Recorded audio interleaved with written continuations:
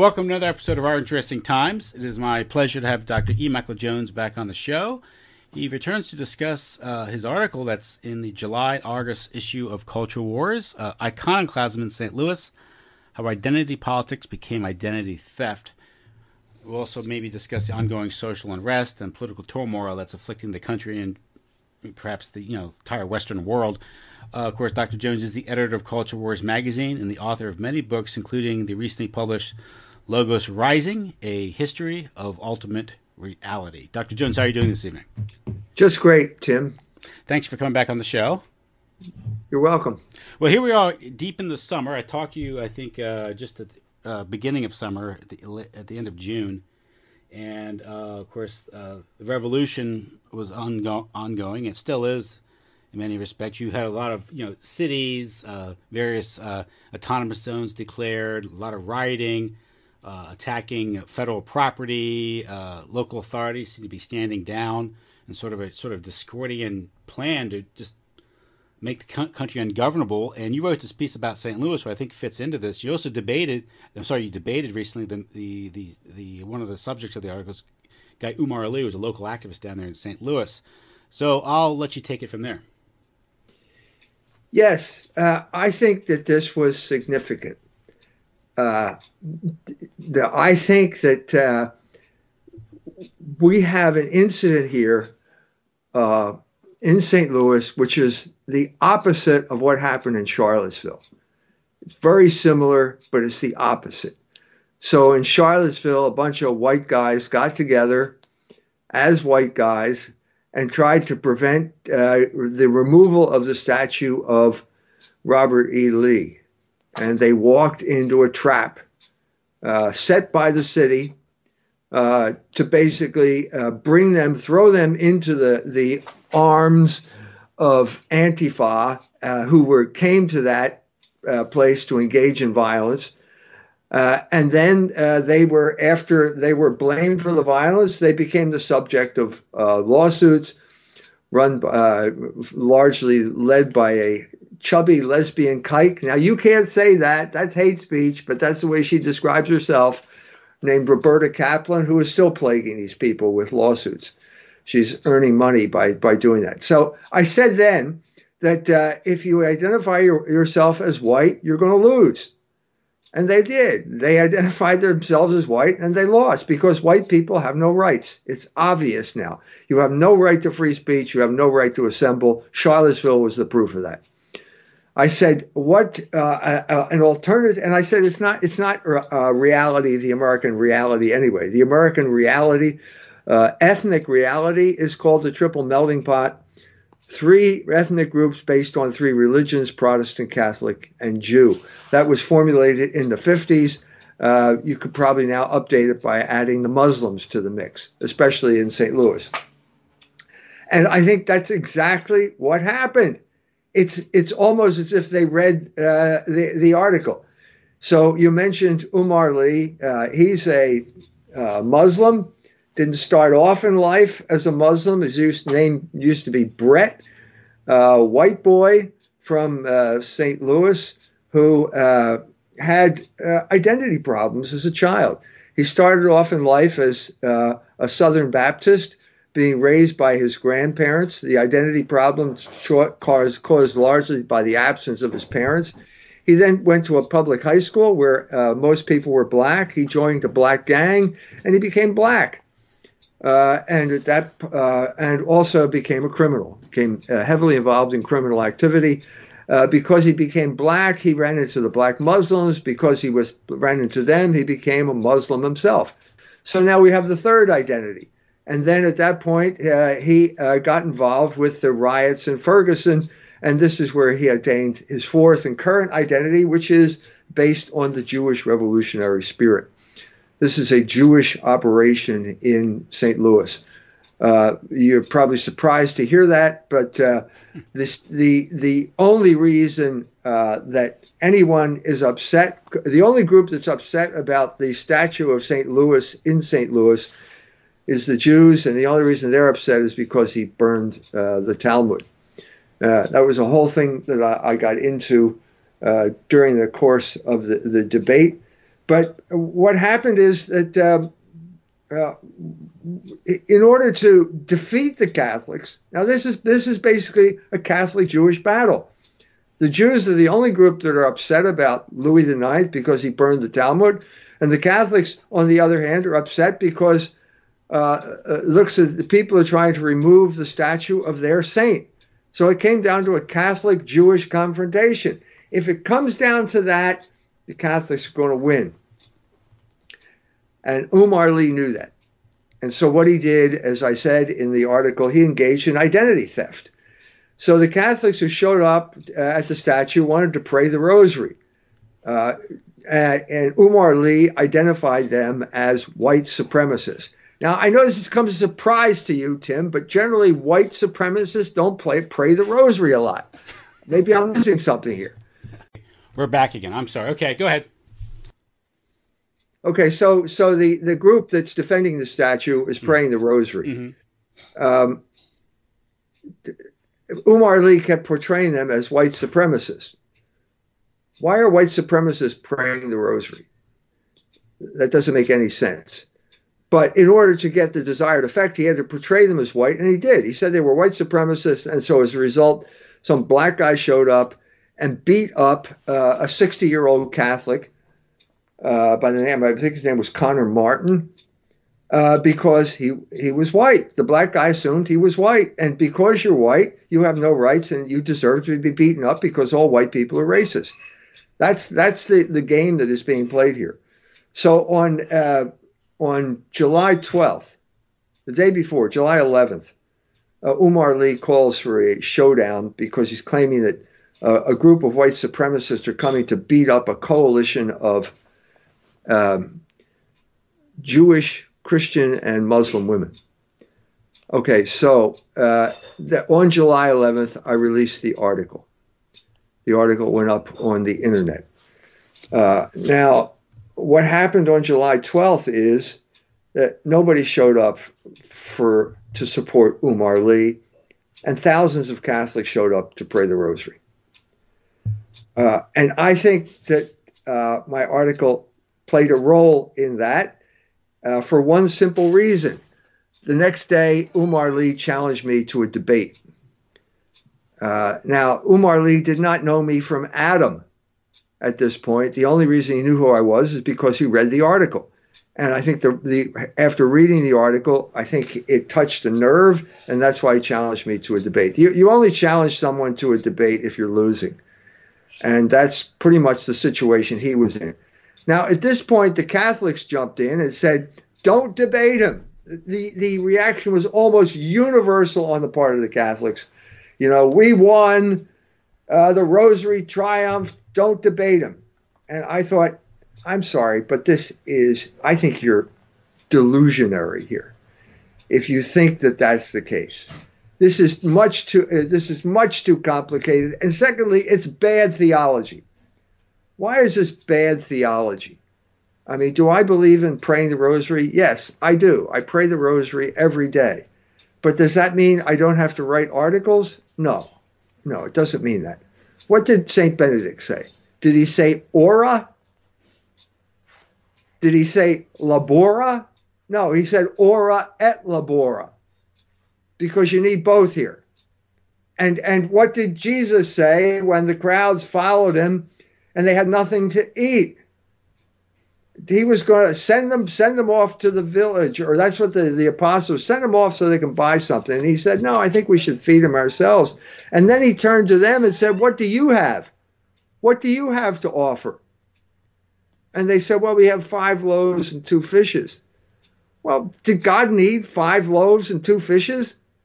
Did he need that if he's God? Well, of course not. But it seems to me it's a lesson to the apostles that I'm not going to do this all by myself. I am going to bless what you have and multiply it. And if you don't have anything, I can't multiply 0. Because 0 times 0 is 10 times 0. 1,000,000 times 0 is still 0. That's the situation. And so it did come to a debate. Yeah, and I watched the debate. Or I'm sorry, I listened to the debate rather. and it's kind of what I expected, where he had these typical boilerplate arguments and I guess characterizations of history, very self-serving, at least pro-Jewish, philo-Semitic interpretations of history, and also regarding the Crusades. And he didn't seem too prepared. At least, No, he thought he was just going to roll over yeah. because he had prejudice on his side. Mm-hmm. He has all of the cliches, the cultural cliches. He's riding high because he's floating on that tide of revolution that's sweeping across the country. And so he thinks he's just going to roll right over me. Well, I don't. It didn't work out that way. I mean, you listened to it. Maybe you have a different opinion, but I didn't feel as if I got rolled over at all on this debate. No, I got the sense. He justified street violence. He compared people saying the rosary to being provocative or something. Statues. Yeah. Yeah. But I mean, it also exposed his identity issue. He's got identity issues because he claims to be a Muslim, but he talks like a Jew. The only thing he could, I said to him, well, why was the Talmud banned? What, was it because Leo the Ninth was an anti-Semite? The universal explanation of everything, the conversation stopper? Well, no, it wasn't. It was because the Talmud contained blasphemy. Oh, I didn't know that. Blasphemy. And then I said to him, are you in favor of blasphemy? Well, he didn't know what to say at that point. I said, well, you're a Muslim. What's the Muslim position on blasphemy? I mean, you're all upset about the Catholic position because some books got burned. I said, well, look, we're in an era where books get burned on a daily basis. My books have been burned by the ADL. They don't go up in smoke. They just disappear from Amazon because the ADL leans on some $15 an hour guy who doesn't want to lose his job because the big Jew showed up and started throwing his weight around. So what is this hypocritical stance that it's bad to burn the Talmud, but it's okay to ban E. Michael Jones from Amazon? What's this hypocrisy? And of course, Mr. Lee didn't know what to say. He didn't know what to say. He would not defend the Muslim position, which is basically blasphemy should be punished by death. Mm-hmm. And then he resorts to sort of a tactical libertarian position where it's a private business. So they can choose not to, sell your books or not, go somewhere else, peddle your books somewhere else. And, it's like, well, okay, if you're going to be the libertarian, let's be the libertarian. Do you support repeal of all civil rights laws and anti-discrimination laws? I mean, yeah. So he's not a Muslim. Yeah. He's a Muslim in name only. He doesn't believe what's in the Quran. The Quran says death. And then he gets his knickers in a twist over the fact that one of the tweets was, King Louis IX had no business being in Jerusalem. Well, what is your principle here? Are you saying that no European has any business being in Jerusalem because that's another continent, another place, and only the natives there should be in charge? Is that your position, Umar? Well, no, because as I mentioned in the debate, I went to high school a mile away from where Benjamin Netanyahu went to high school. We're both the same age. Was that in Tel Aviv? No, it was in Philadelphia, Pennsylvania. So what's an American from Philadelphia doing ruling in Jerusalem now? How is that any different than King Louis of Paris ruling in Jerusalem? How is that any different? So are you against Zionism or not? What is your position on the Nakba? And he did know what the Nakba was. I was doubtful there, but he spent enough time in a mosque to know that Nakba is the Arabic word for catastrophe.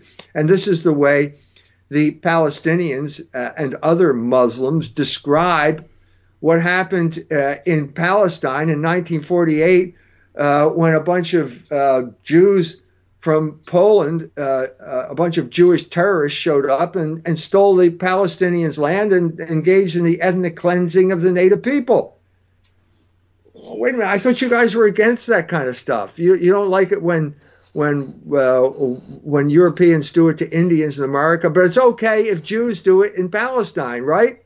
Well, he didn't know what to say.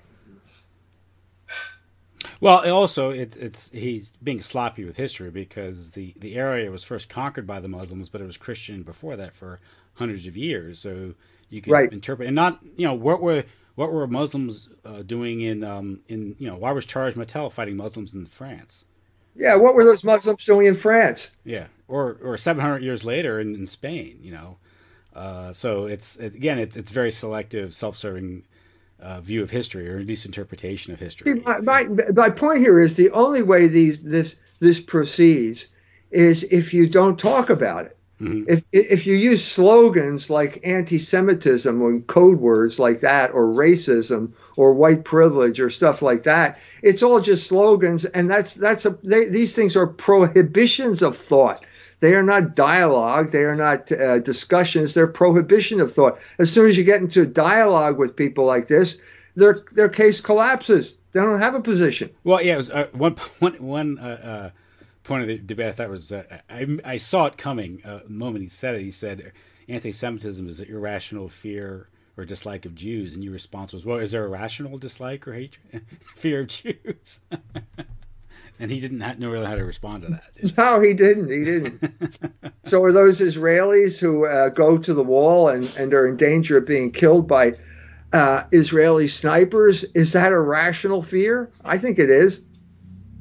I think it is. And what is your position on those Israeli snipers, Mr. Muslim? Well, his views are very typical, not just of Muslims, but people in general are in the West because they've been programmed to think this way. Where the Jews, not only they're the chosen people, in the Old Testament, they're the chosen victim group of the 20th and 21st century, and now because of the narrative of the Second World War, any criticism, any acknowledgement of Jewish collective power, organization, and activism is now you're labeled an anti-Semite, and he Right. didn't want to define that term. No. Yeah. No. I mean, I think we did define the term, though, which Mm-hmm. is once you get it out in the open, it turns out that an anti-Semite is anyone who criticizes Jews. Mm-hmm. Well, who said that these people were above criticism? Do you know, by the way, the guy in Philadelphia, the head of the NAACP, which is originally a Jewish organization, black guy, got fired because he posted a quote by Voltaire saying, if you want to know who rules you, name the group you can't criticize. That got him fired. He didn't say Jonathan who, Greenblatt. and he didn't elucidate on who that group was. He just said No, that he didn't. quote. That's all. There was all the quotes. That was what I just said. So, I mean, it's one more instance where the guilty flee where none pursueth. Who, That who reminds me of David Icke when he was talking about lizard people, and the Jews accused him of talking about them. It's like, wow, doth protest too much, but yeah, yeah, that's exactly what's going on here. yeah. But in spite of their attempt, I mean, David Duke just got banned from Twitter because he said Jews control the internet. Well, the Washington Post then did a story in which they're quoting the Southern Poverty Law Center and the ADL saying, yeah, we got rid of Duke and we're going to go through the list now and get rid of a lot of other people too. Well, you just proved what he said was true, didn't you? Yeah, it's if you acknowledge that Jews act collectively, organize collectively, identify collectively, and they have a disordinate or disproportional power that's exercised, any criticism of that in fact they'll collectively organize to deny that they're collectively organized. Yes, it's a paradox. It's like, what? There was a Norm Macdonald joke from years ago on Saturday Night Live regarding Marlon Brando. He got in trouble with him because he had made some remarks about Jews controlling Hollywood, and Norm Macdonald's doing the news on Saturday Night Live, and he goes, film star Marlon Brando today apologized for remarks he made accusing Jews of controlling Hollywood, and he said he named some Jewish organizations. They accepted his apology, announcing he is now allowed to work again.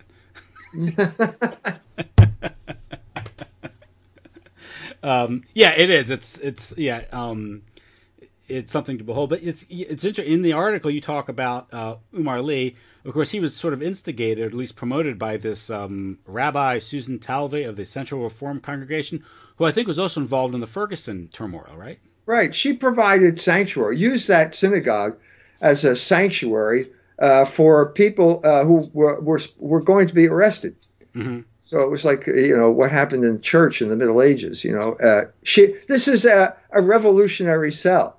It's the building right next to where the McCluskeys live, and they became famous when they sort of brandished their weapons in front of their house after a group of blacks broke down the gate and entered their gated community. Mm-hmm.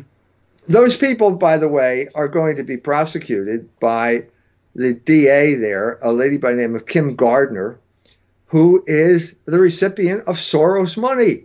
But wait a minute, that's anti-Semitic to say that. I forgot. But that's what she is. And so once again, we have the Black-Jewish alliance back and forth here with George Soros. George Soros resurrecting it kind of single-handedly after it fell apart in 1967. Well, it's interesting. I mean, it's King Louis IX, the Saint King of France. This occurred in the 13th century, and there's no historical context given to this. This is very typical. They paint with a very broad, self-serving brush of history, where you don't take into account that at the time France was a Catholic country. This was an age of confessional states, of integral societies, and one's religion was equal, was the same as being one's loyalty or nationality, if you will. And so sort of that religious unity was a big part of the state. This is why, one of the reasons, why Henry VIII wouldn't tolerate the Catholic Church, because he wanted control of it. He would brook no dissent, so yeah. That's, so. Well, we have, this didn't come from nowhere. Yeah. There was a book by a guy by the name of Jeremy Cohen, I believe. And the book was called The Friars and the Jews, came out in 1982. And he attacked not Louis IX, but St. Raymond of Peñaforte. And the line in his book was, the Jew hater became a saint.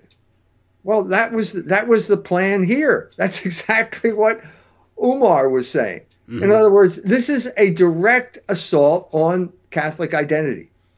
And what they're saying, what the Jews are saying, is that we have a superior morality, and what you say is good is bad. And we know it's bad because we have the superior morality, and we're going to impose our superior morality on you. Well, wait a minute. So by the time, over the next 30 years, it became obvious to every single Jewish scholar in the world that there was no difference between St. Raymond of Peñaforte and Adolf Hitler. This is not an exaggeration. And why is that? Well, both of them are working for the extinction of the Jews. Well, what do you mean by extinction? What do you mean by extinction? Did St. Raymond of Peñaforte erect concentration camps? Was there a 13th century version of Auschwitz? No, of course not. Do you know what he means by extinction here? Conversion. He means conversion. Yeah.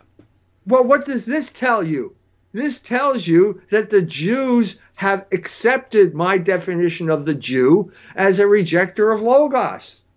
Because if they reject that rejection, it's like extinction to them. They cease to exist. That's why if you're a Jew and you convert to Christianity, you cannot claim Israeli citizenship. That's right. You cease to exist. Yeah. He is dead to me.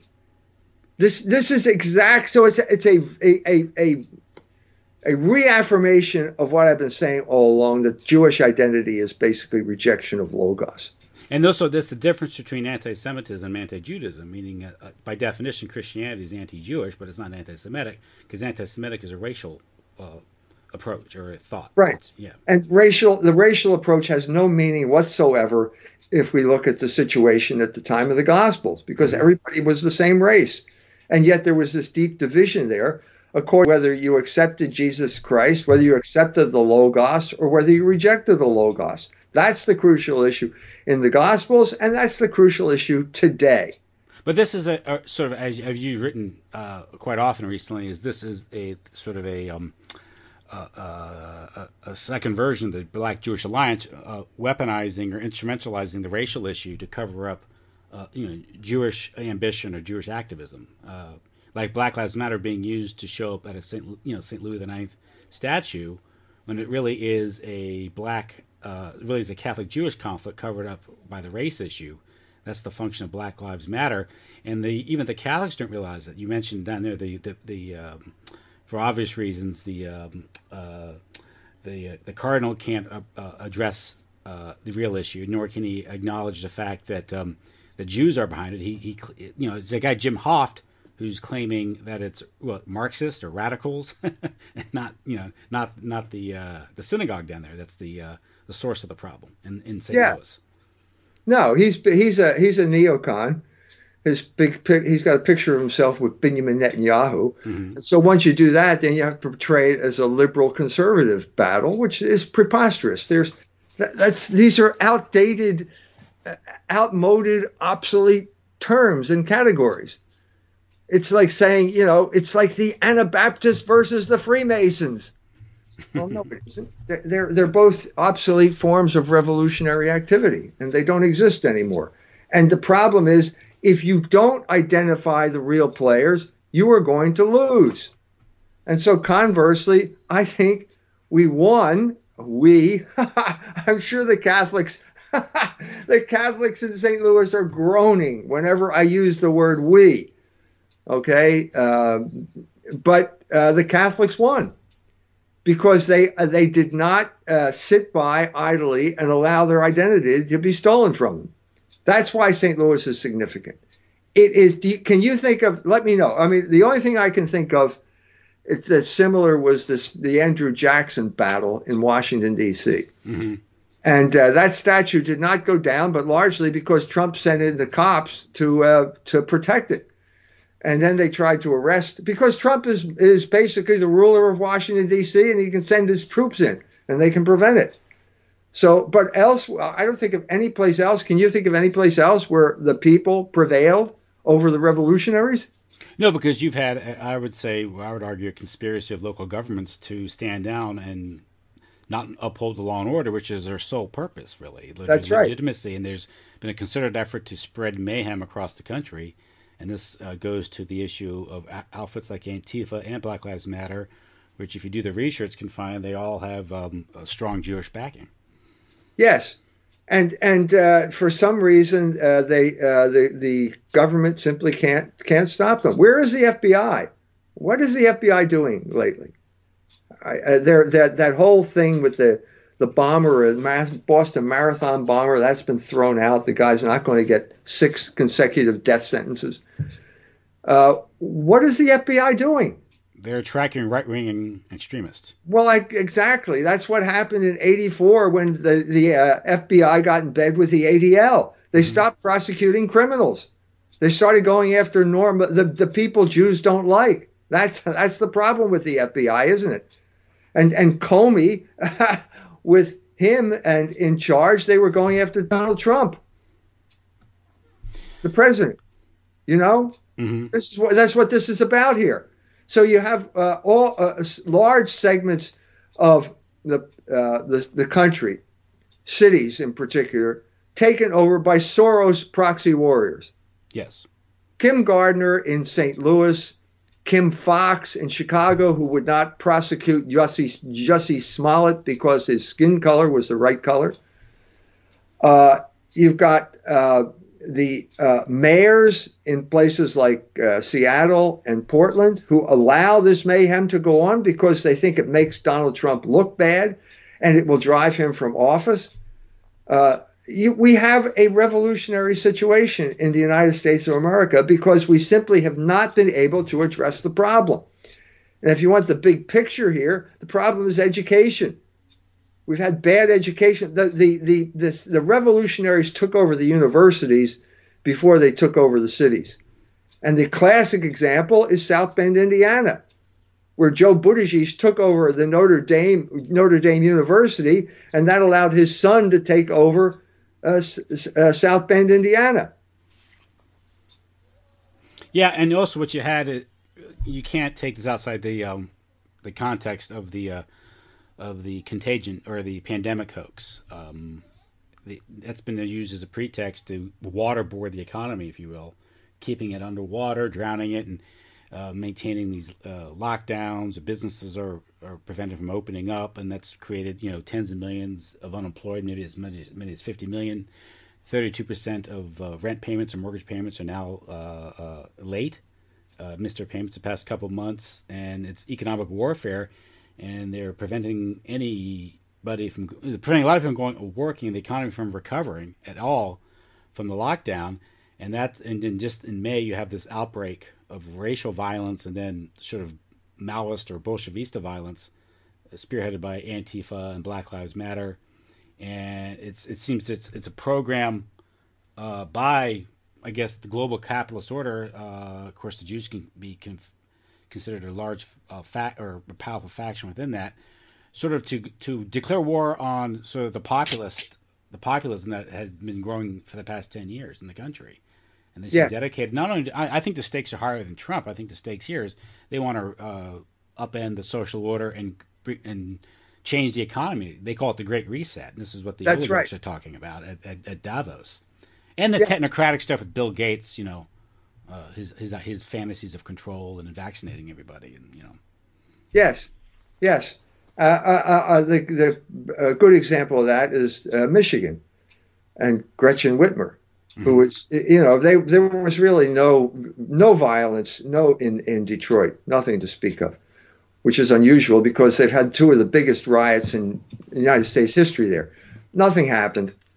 And so there was no real use of that. But she's certainly good at using the pandemic. And it's so obvious. It's so obvious that there's a large segment of the population of Michigan which she considers her enemy, and has treated them as such and has targeted them for extinction, economic extinction. This is the lower end, the lower end entrepreneurial class of the state of Michigan, the people who are the contractors, the barbers. There was war on a barber from Owasso, Michigan.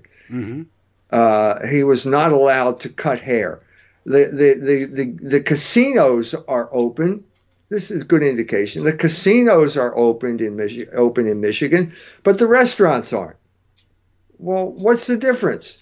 They serve food. They have restaurants and casinos. Well, because they're big, and the Jews have a big interest in casinos, and the little people don't vote Democrat, and they're annoying and they're hard to control. So we'll just wipe them out.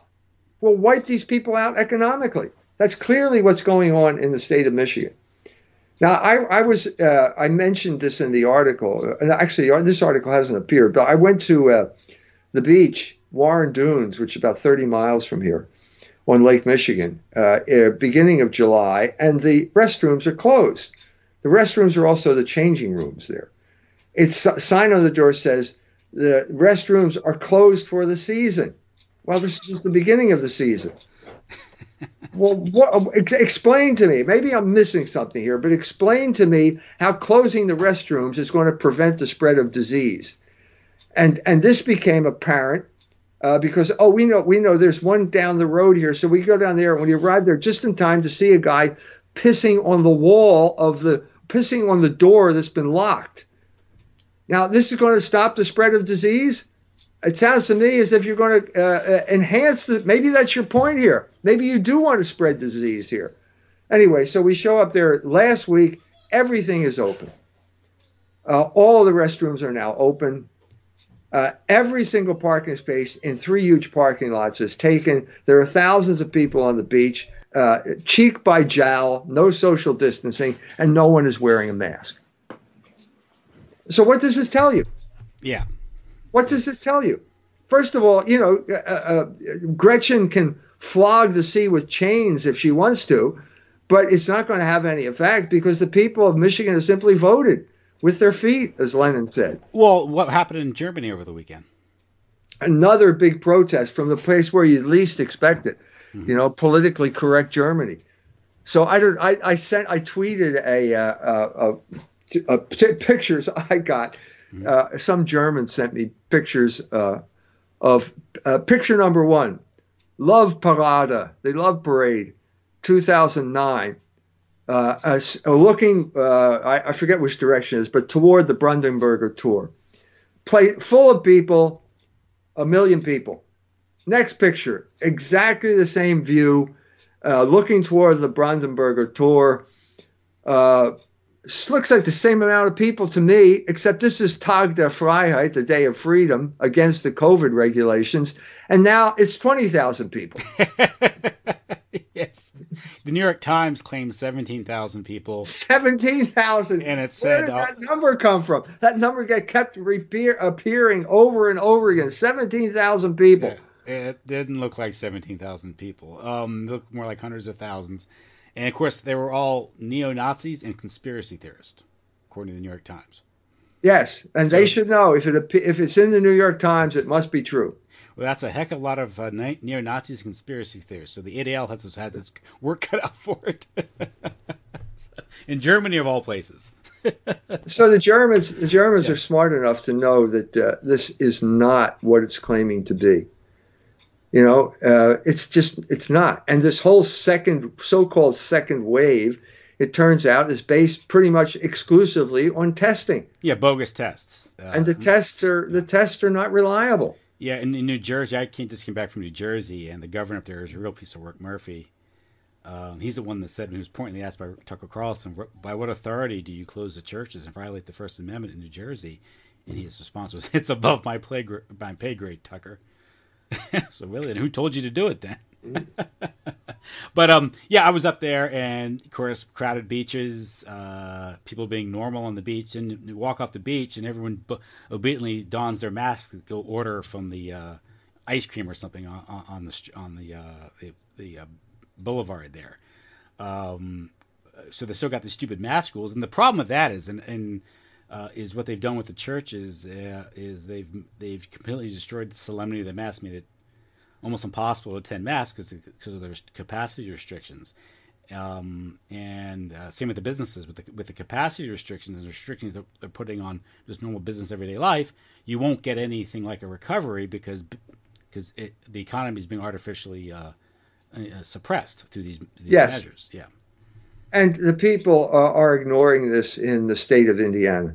So the governor announced last week, masks are going to be mandatory. Anywhere you go, you have to wear a mask, and you'll get a $500 fine if you don't. And that was immediately overturned by the Attorney General, who said it wasn't constitutional. And at the same time, the sheriffs of 5 counties announced they would not enforce the law, even if it weren't overturned by the Attorney General. Mm-hmm. So everybody goes to one Saturday we meet at a Mexican restaurant, and at the beginning, the Mexican waitress would come to me and say, you have to wear a mask. And I'd say, honey, I don't need to wear a mask to go from the door to my table, where I'm going to take it off anyway because I can't eat with a mask on. What point does this serve? Well, she doesn't know. She can't justify it. It's just that's the rule that they slapped on her. And so she's got to do that. So she just shrugs her. Oh, well, I did my duty, and I shrugs her shoulder. And what would you like for breakfast? Yeah.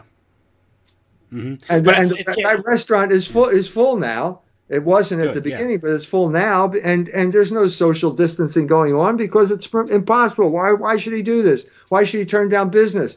These people are always on the fringe of extinction. This is the completely vicious thing about this thing. These oligarchs, these masters of the universe, think that the economy is a switch that they can flip on and off like a light switch. It's not the way it works. It's people struggling to get a business going, to build up a clientele, and then it's just wiped out.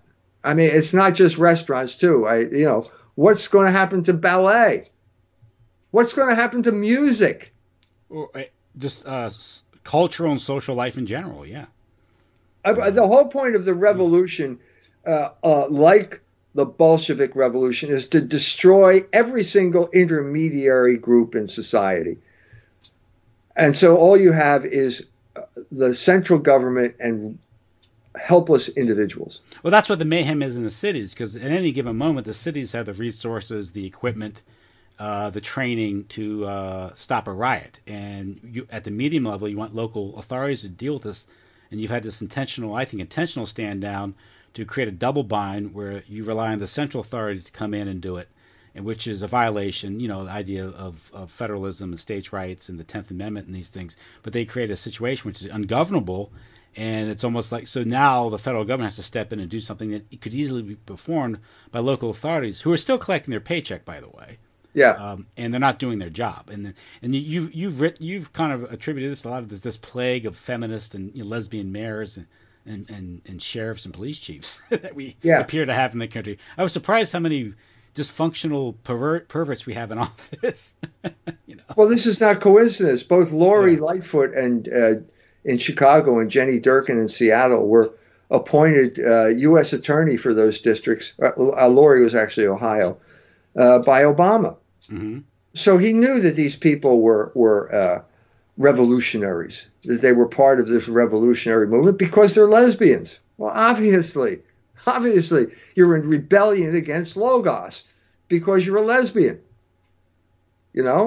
And so you're naturally going to head in that direction. You're naturally going to sympathize with the people who want to destroy the social order in your city. And so you send the cops in and tell them to stand down, which is what happened in Chicago.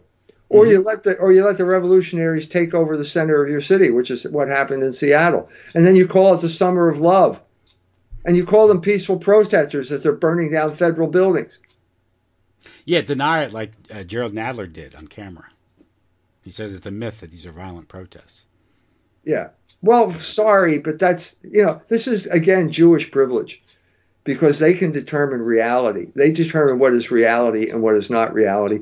And what we're seeing is pushback. I think that that's the meaning of St. Louis. It was pushback. The local people asserted their identity. I ended the debate with an appeal to the Jews of St. Louis, because one of my contacts there got a call from his Jewish buddy, who over the phone says that Susan Talva is the lady rabbi, is an apostate and a sorceress, and no Jew takes her seriously.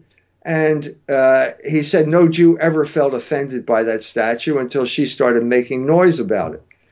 And so my friend says, good, I agree with you. Let's make a public statement. Oh, no, we can't do that. Yeah, see, there you go. That's always, Wait a minute. Why can't you? So the question is, my appeal is to the Jews. Can we get together with Jews as citizens of our local place? Or are the Jews always going to side with other Jews, no matter how revolutionary and criminal they are? Mm-hmm.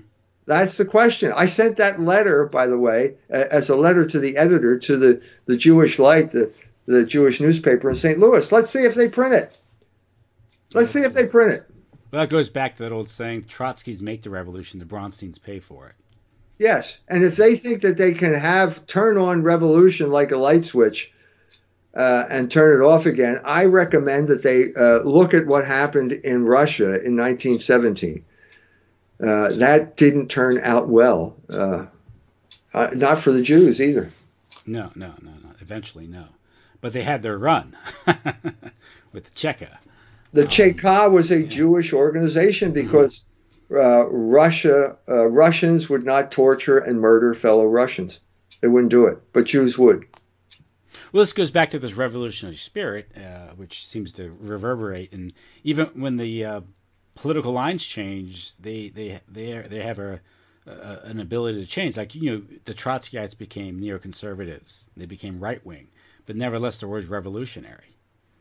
Right. I think so. It's been about 11 years since the Jewish revolutionary spirit came out, and all I can say is I feel vindicated. I think this is a category of reality. It's not like deplorables, with just Hillary Clinton trying to impose a label on people who voted for Donald Trump. I think it's a reality. And I think, furthermore, that you cannot understand human history unless you have a category like that. You cannot understand it because you always get tangled up in, liberal versus conservative or black versus white or all of these categories that are so easily manipulated. Mm-hmm. And this is the problem, and we've talked about this in the past, is the problem with the Catholic Church is and this goes back to the 1960s and Jewish dialogue, a Jewish Catholic dialogue, where since the 60s, the Catholics have not been able to dialogue effectively with the Jews because of the guilt in the that laid upon not just the Catholic Church but the entire Western world regarding the Holocaust. And now, the Catholic Church can't combat cultural subversion because it can't address the main perpetrators of cultural subversion, which is organized Jewry in the United States. And by organized Jewry, I would mean the ADL, Southern Poverty Law Center, Hollywood, basically the mainstream press, the latest, the establishment corporate owned media. I think just last year, Congress passed 69 laws specifically for the benefit of Israel. And you've talked about how American tradition like free speech and free expression have been suppressed by the Jews. They could use it to undermine society, to undermine institutions, take institutions over. But the moment they're in power, they become the persecutor becomes the the persecuted becomes the persecutor. And they also use freedom to undermine the social order, like with pornography. Right, Alan Dershowitz is the classic example of that. Mm-hmm.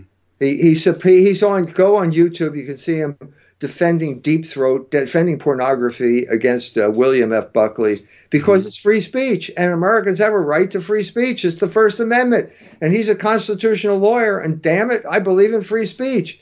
And then fast forward 50 years later, he's standing next to Donald Trump when Trump is sending out an executive order banning criticism of Israel. Well, I'm saying, look, you can't understand this according to the normal political categories. Yeah. You have to understand it according to the Jewish revolutionary spirit.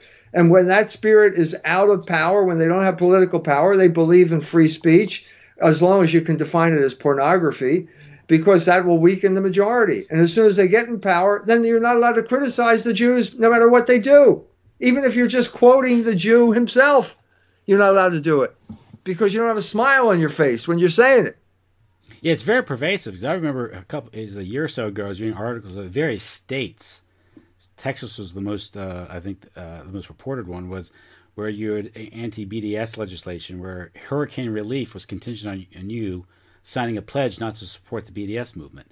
And the law was signed by the governor of Texas with the Israeli ambassador behind him, with the Israeli flag.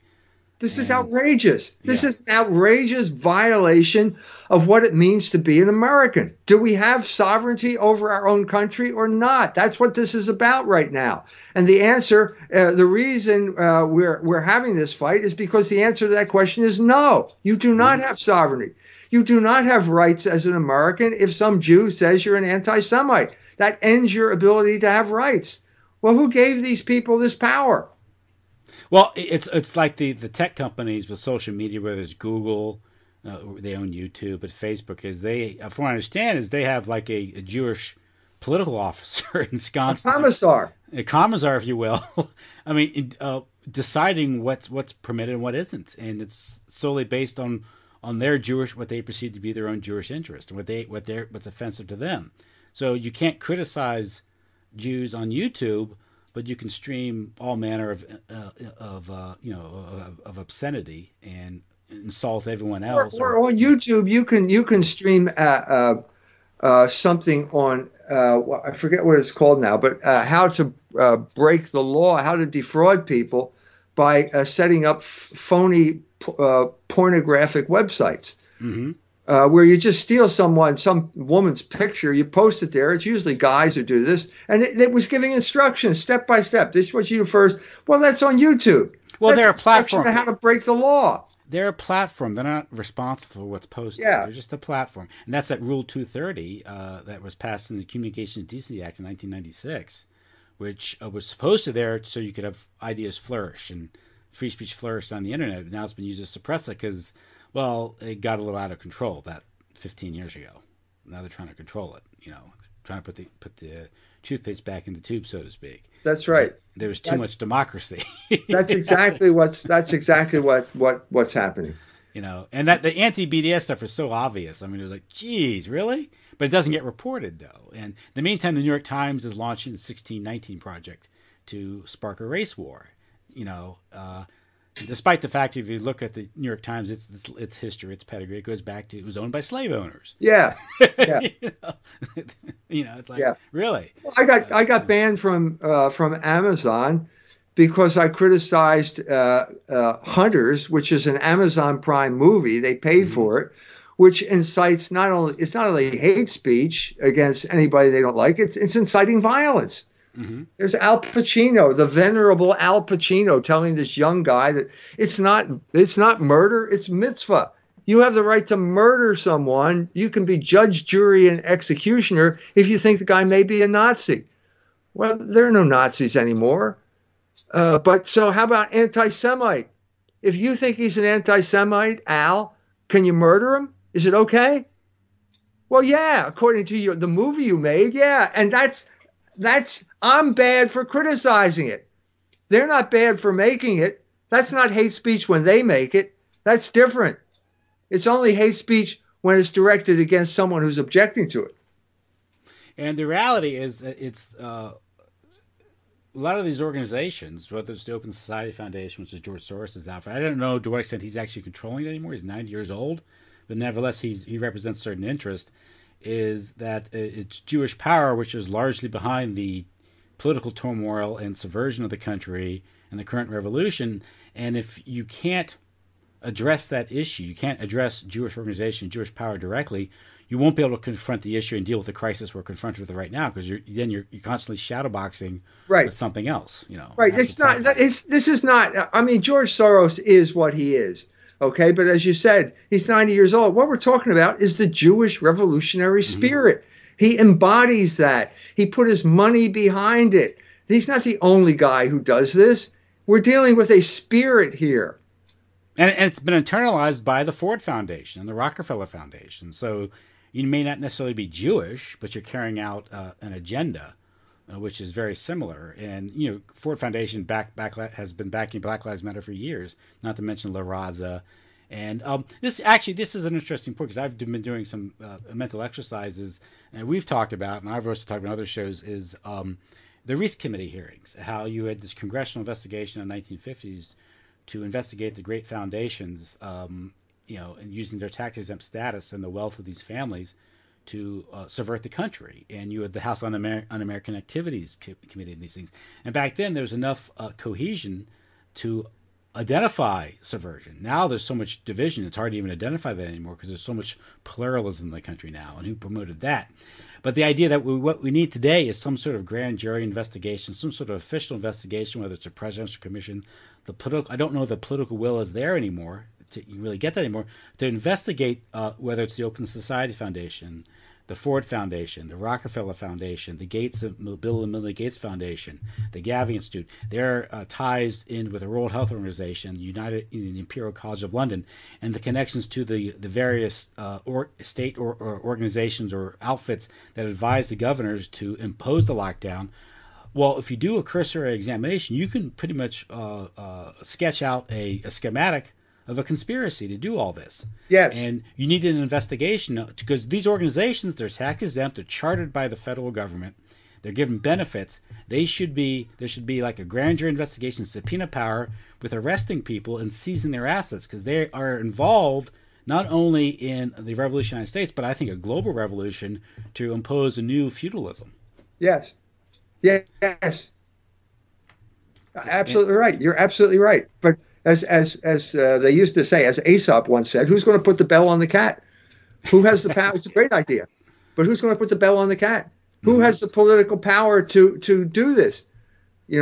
Trump, Barr, doesn't look that way. No, they're feckless, or they're cornered. They can't do it. Or they can't see the problem clearly, or they can't identify the problem.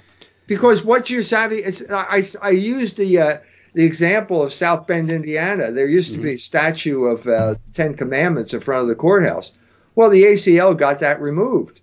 And now we have a statue of Martin Luther King and Father Hesburgh singing "We Shall Overcome." This is symbolic of what happened here. You have the civil rights movement as the new religion and the new morality, and it trumps the Ten Commandments, which is the old morality. That's what's going on here. And anyone who wraps the mantle of that around their shoulders immediately can take control and make demands, and you have to kneel down and take a knee and accept it.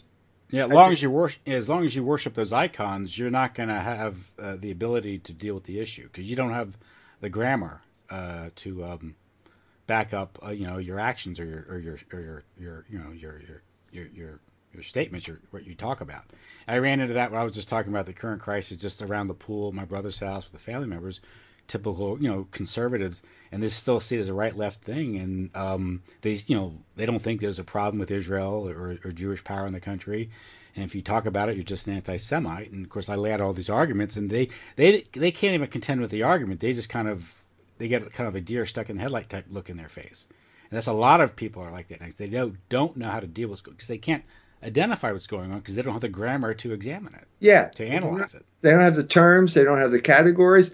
And that's why St. Louis was important, because I think if you have the right terms, if you can frame the issue and give it a coherent explanation of what's going on, you can win. Mm-hmm. And it is St. Louis. The city is St. Louis. And so it's only fitting that there's a statue to St. Louis in St. Louis. But they also want to change the name of the city, don't they? I mean, it's like, what? And politically, that's a bridge too far. But again, in a revolution, if you create enough mayhem, it doesn't matter what the public think, because the public, part of this whole scamdemic pandemic thing, and then the lockdown, the economic mayhem, and then the turmoil is that the people are so traumatized, so divided, so polarized that there's no organized resistance to it. And that's sort of a Bolshevik. That's sort of a Bolshevist tactic right there. Is sort of Jewish cultural political terror. And confluence. I'm sorry? Yes, I agree. Yeah, and that's what we're saying. I agree. You're cutting out.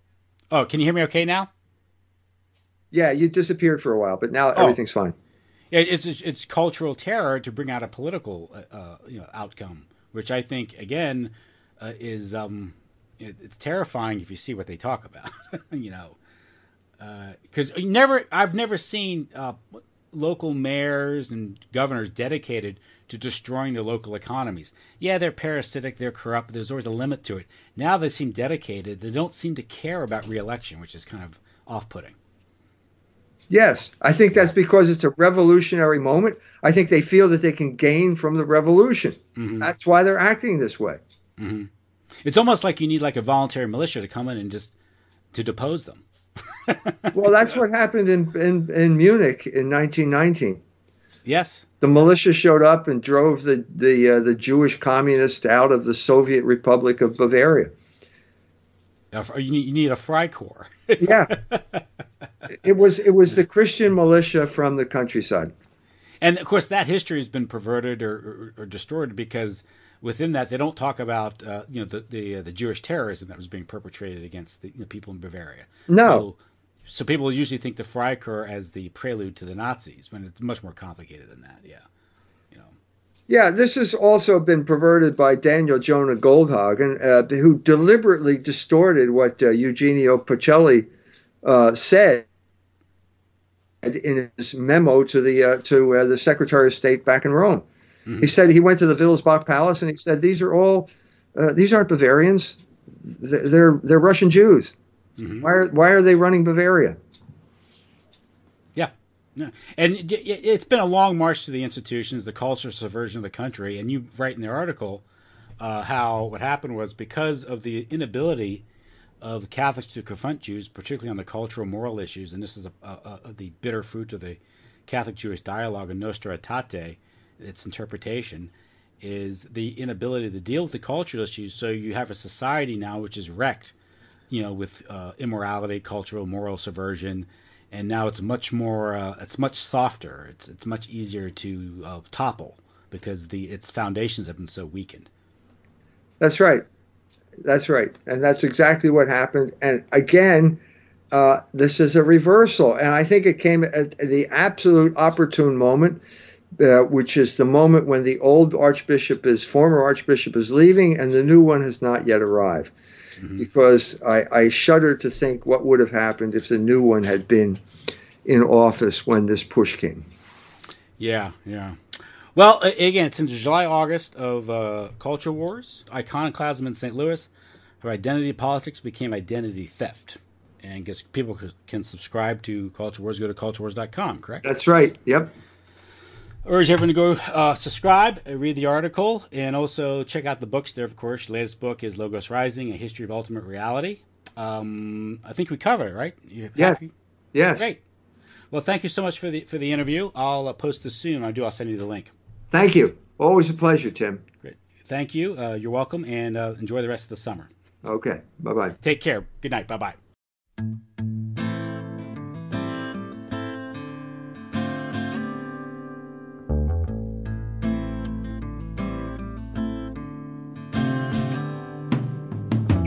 Almighty nation, what's this in the air? No explanation, but still it is there. You hear the talk from the people you meet. To meet the people, just go down on the street. And they believe he's coming. Yes, they believe he's coming. So many people confused and afraid. Too many shy from commitments they made. A change of values and moral decay. The damn foundation is slipping away.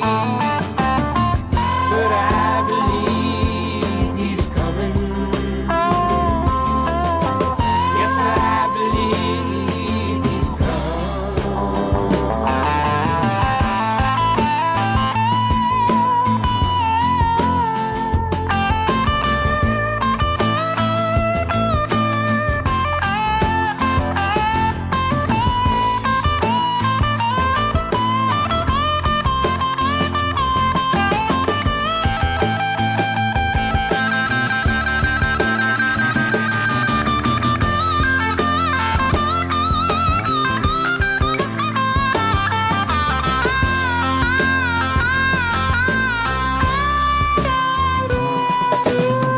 Hey, laddie, lad, do you dare prophesy?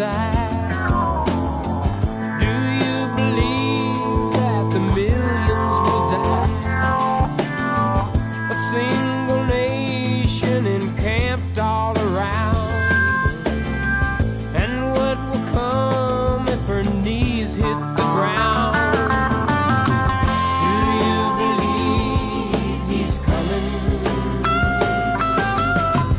Dare not believe he's come. So now it's time to get ready, they say. The time of judgment